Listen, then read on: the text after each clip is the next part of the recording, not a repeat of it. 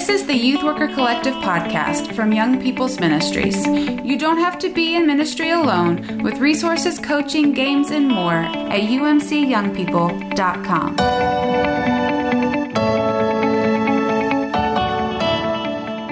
My name is Chris Wilterdink. I'm the director of Young People's Ministries, which is a part of Discipleship Ministries of the United Methodist Church. And I am fortunate enough to be again hanging out for our Youth Worker Recharge, co-hosted by Jeremy Steele, who is an elder and is serving Los Altos United Methodist Church out in California. And today I'm super excited that we've got a guest to join us as well.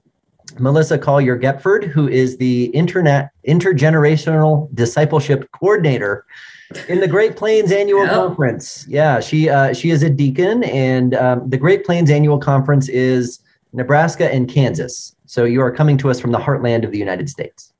That's correct. That is correct. Yeah, we joined conferences. We were 3 conferences in the, up until the early 2000s, early 2010s, and combined Kansas East, Kansas West, and Nebraska into the Great Plains. And so here we are. We've learned a lot. That's been a process. And I know other conferences are doing the same. So Before we jump into the crash courses on youth ministry and specifically recruiting volunteers today, since we have you, I did want to ask about your experience with that because we're recording this in the fall of 2021, and there are several annual conferences that are in the process of officially merging and starting to share bishops and figuring out what new districts and new structures look like. And Great Plains combining the Nebraska, Kansas West, and Kansas East conferences really was on the front end of some of that merger stuff. So in terms of youth and young adults and how to resource and support those ministries, is there anything that you all learned in the process that would be helpful for other folks to know? Oh, yeah, we've learned a lot. Now, I will say, so I'm originally from the Texas Annual Conference, and I didn't join Great Plains until the first year that they had already combined. And so I didn't really know much about previous histories. I didn't even really I joined the Great Plains Conference, and it was my first year. So it was their first year to be. So I got to see some of the I was in Western Kansas, so that would have been Kansas West at the time. So there were some interesting cultural things there. And then my husband's an elder. So then he was appointed to a church in former Kansas East. And so that's when I started the ordination process, and things were different there too. And then we moved to Nebraska after that, actually. So I've experienced all 3 former conferences. And even 8 or 9 years later, I will say that there's still some 3 distinct cultures. And so it's been interesting to join conference staff and learn about the youth cultures in each of the former conferences. They're very distinct, and they had different processes, and CCYM played a different role in each of those conferences. And so it's really interesting to see how with the combining, there was this beautiful attempt to hold on to cultural and context stuff while also creating one culture. And with that, there's a lot of beautiful things that came out, but also a lot of grief. And so I think it's really important, if I could pass on any wisdom, it's important to name that grief and to allow the process of that grief to actually happen instead of saying, we're going to just move on to this next thing. And so one thing, when I joined conference staff, what happened was there was a shift in my role.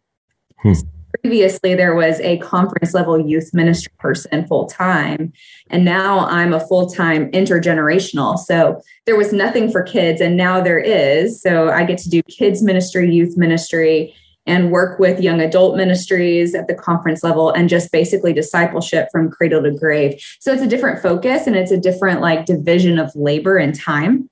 So youth ministry has had to evolve since then. And so what we really did is, I'm one person and I'm doing kids and youth and discipleship. I can't be at all of these different events in all of these different locations in 2 states.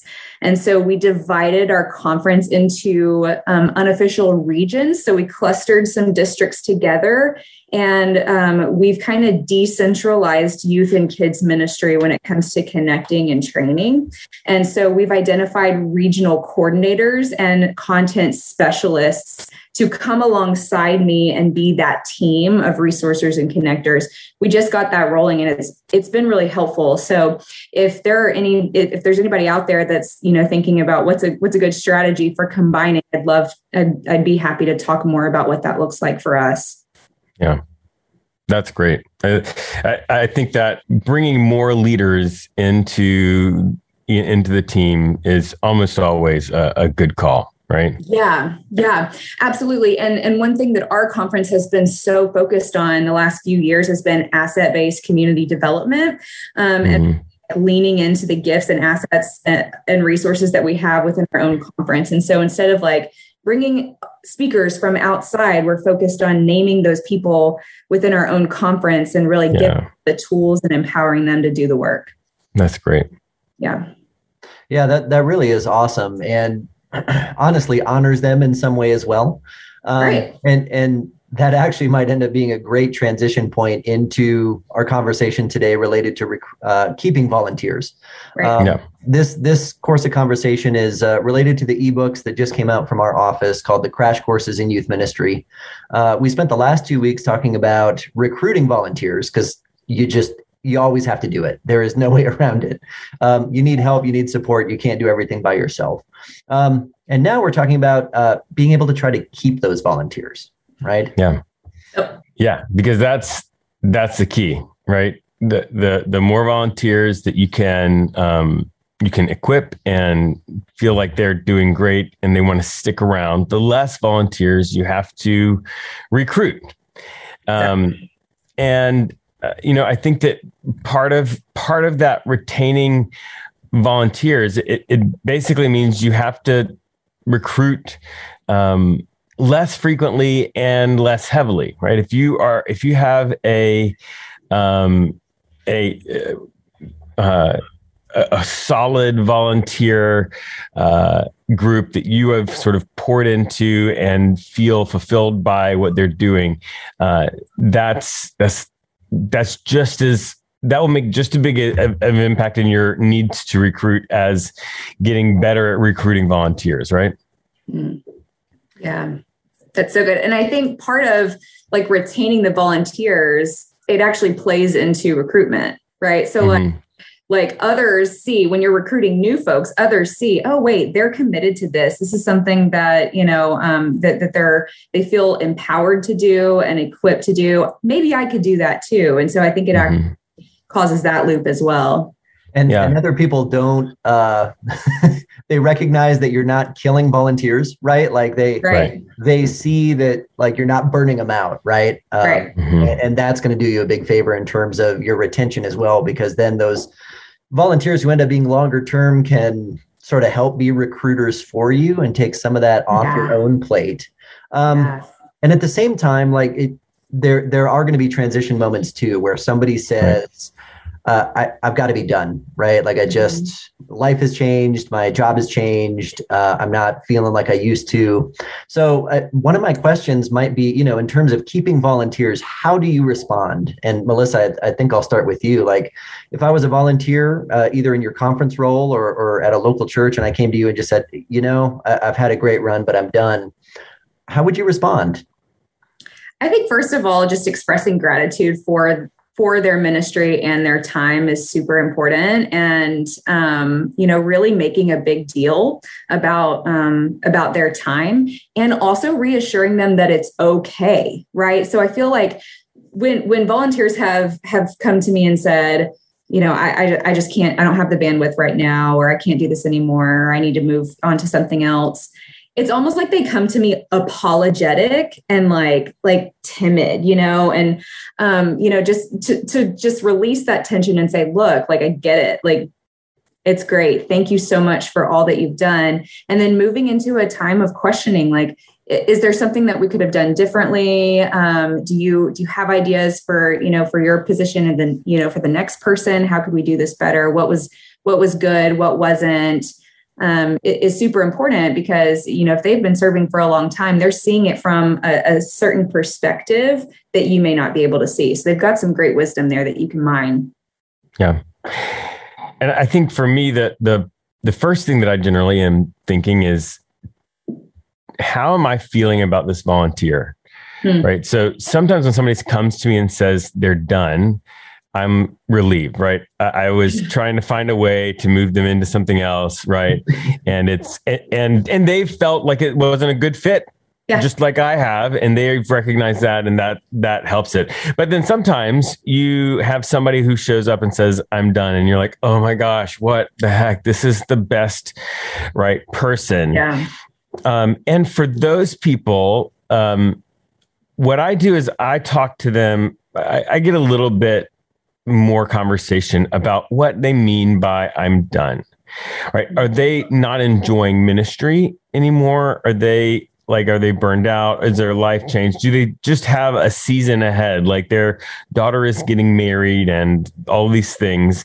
And because what I'm trying to discern is, can I actually ask them to just take a break?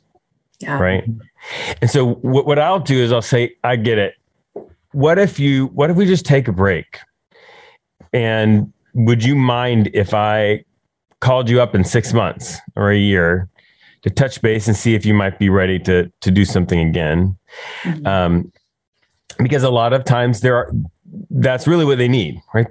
They've loved it, and they will leave and they will fill their life with other things, of course, but they are actually open to doing it in another season, right? A little bit later, and asking people, using that term of like taking a break from it, sort of leaves the door open. It leaves the door open for that. And then the other thing that I especially if they were a really good volunteer, is I like to ask them for a list of names of people that they would say they know these people would do a good job, or think they might do a good job, or enjoy whatever it was, the task that this volunteer was doing.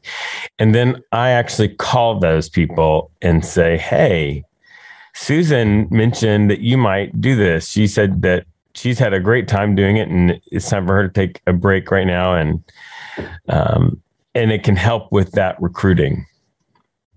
And I think when you're hosting a healthy conversation like that too, the person who you do call is probably going to touch base with Susan again then too, yep. Right? And really get the lowdown on what that volunteer role was all about. And so for me, it kind of feeds this circle of transparency and honesty and openness that I think we've talked about through that process of, whether you're excited the person is done with their volunteer role or taking a break or any of those kind of things. So I'm really happy to hear really from everybody that the relationship is such a central thing, that a big part of retaining and keeping volunteers is, remembering that your youth ministry is about not only the youth, but also those who are living with those youth and serving those youth. And so things that you can do to keep those relationships going with your volunteers are really important and allow those healthy kind of exit conversations to happen. And Chris, I think it's really important. I appreciated what you said, Jeremy, about, really digging deeper and asking like what's going on here. Because if it is something like burnout or, a difficult season, that's an opportunity to provide care to that person as well, which it is what we're called to do as the body of Christ as well, is to support and lift each other up. So developing those relationships and really caring for one another, it is the call. And also, it's not the central point, but it also then feeds into this idea that they might be able to come back. And so it is an effective way to keep them kind of in your purview and your sphere of influence if you care for them. Right. And, one of the things that also kind of one step back from, hopefully helping them not get to that place is to continually train and equip those volunteers. So, most churches require some sort of safe sanctuaries or health and safety kind of training for their volunteers. But sometimes that's all the training we give them, except for random tips and tricks, right?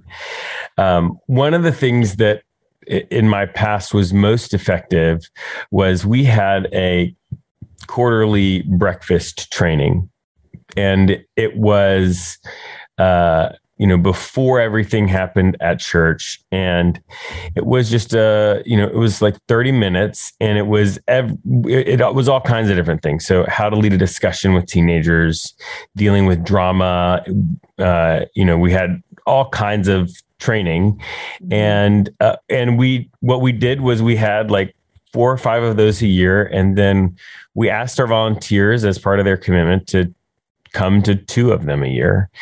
And every time we did those, the volunteers that were able to make it, they felt so good, right? Mm-hmm. They felt like they were being resourced. And, when you throw them into a group of teenagers and say, okay, here's 5 discussion questions, they weren't just like deer in the headlights. They knew that there was support and help. And every time we did some training, it helped, it got better. Right. And so doing that sort of ongoing training is really, really important. And it's so much more accessible to do now, right? We're all comfortable with Zoom. So it's not even you have to host this huge event. Like, you can do what we're doing right now and offer quarterly training opportunities for your volunteers. And for the ones that can't make it, you can record it and they can have access to that, and then access to you to ask questions, right? Like, there's a lot of different ways that you could do that. I think building community is super important. So, creating a hybrid option is good, but it's so much easier now to just say like, hey, let's hop on Zoom real quick, or watch this video. It's really quite simple. I think the other really beneficial part of those kind of quarterly opportunities, not only is it the training, right? We should look at like what the needs are in our community and then offer trainings to be able to meet those, right? Like living in Colorado, there is a huge mental health and suicide issue that really is affecting a lot of local communities right now. And so if I was offering a local training, I would look at that and say, oh my gosh, we have to do this next quarter because this is in students' faces and those kind of things. Yeah. So your volunteers are relying on you to kind of be a part of taking that pulse of the youth community in your area. Yeah. And honestly, another side benefit of those quarterly trainings is the opportunities for volunteers to actually interact with each other. Because I don't know about y'all, but like the experiences I had when, I'm the youth minister at the local church, I'm getting everything rolling and set up. And then we would split, right? Like, okay, volunteers, you got this group, and the volunteers never get time to build community with each other. And so that's another one in terms of keeping volunteers. Those relationships that the volunteer team can support each other through and create by having some interaction time can also be pretty huge. Yeah. And when I'm recruiting, I know y'all, we're talking recruiting. Y'all think y'all have already done that, but when I'm recruiting volunteers, I always say to them, I'm going to make sure you know what you're doing, right? I'm going to make sure that you feel equipped so that you can succeed. And that's part of that training piece, is the ongoing resourcing and doing whatever you can to make sure that your volunteers who are doing this out of the goodness of their heart and love for children and youth know exactly what they're going to do and feel comfortable to do that, so that they can feel like they can succeed. And when they have that dopamine hit, right, they want to keep doing it because it feels good. That's right. And it's an opportunity too for you to be able to showcase volunteers doing what they do best, right? Like if you've got a volunteer who's particularly gifted at leading conversations and pulling comments out of those really quiet students, giving them a little bit of that floor time during a training can also be pretty huge. Yeah. And so, Jeremy, thank you for bringing up the opportunity to do training in addition to abuse prevention and risk reduction. Like that Safe Sanctuaries training is an absolute minimum, and that's an annual thing that really has to get done. But if that is the only training opportunity and only networking and support opportunity that we give to volunteers, we're really shorting them in a pretty significant way. Yeah. I would hope so. Like in Great Plains, we do safe gatherings, and that's mandated across for all churches. I would hope that a local church has more policies and procedures than just that. So even at the bare minimum, right? Like here's what time we meet. Here's where you go, right? Like here's what not to do. Here's our checkout and check-in policy. We start at this time. I would like you to be there 15 minutes early. Those types of things have got to be communicated on a regular basis, or there's chaos. At the very least, confusion. Yeah. And really frustrating for volunteers, right? Yeah. Because they don't know what's expected and they feel like they can't meet those expectations when they don't know them, right? Right. And so next week, I think we're heading into the sort of encouragement, right? How do we really support them? This community that we've been talking about forming is really important. And part of that is making sure that they feel really appreciated. And I'm excited about diving into that next week. Yeah.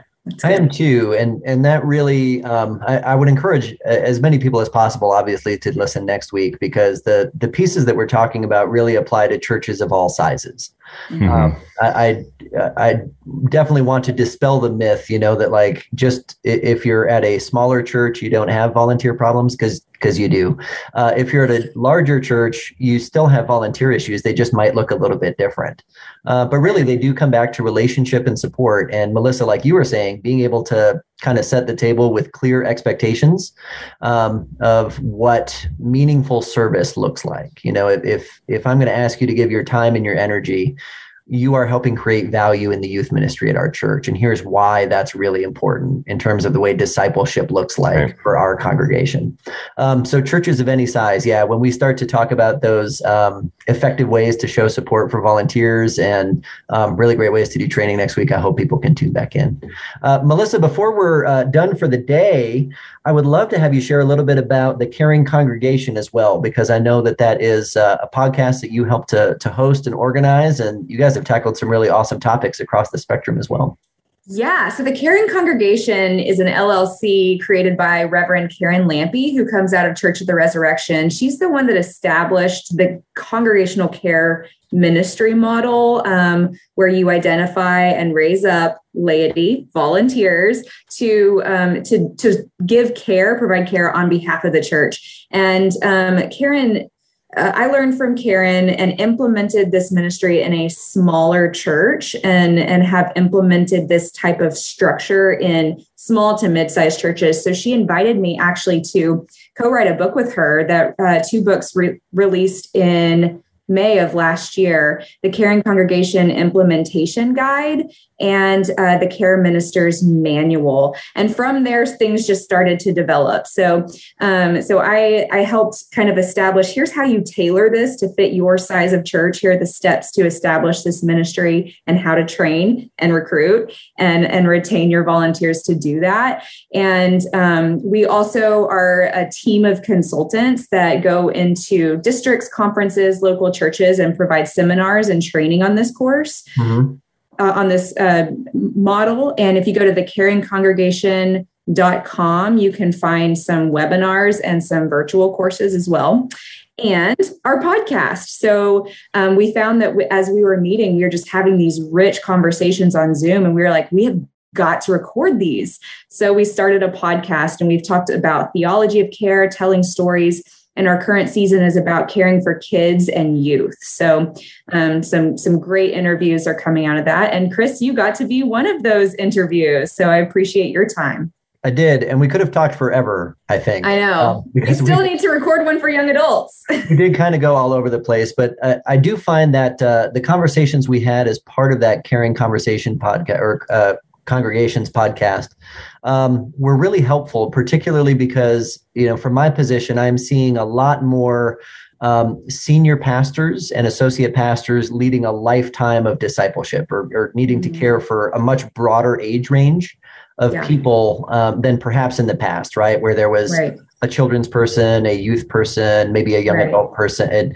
And you mentioned cradle to grave earlier. And that's really the pattern that we're seeing across the board, no matter what the title is for the person, right? It could be discipleship, it could be faith formation, it could be any number of things. But it's these really, really big umbrellas. So I would encourage people to check out that Caring Congregation website and the resources that you all are creating as well. Yeah, I appreciate that. Thanks.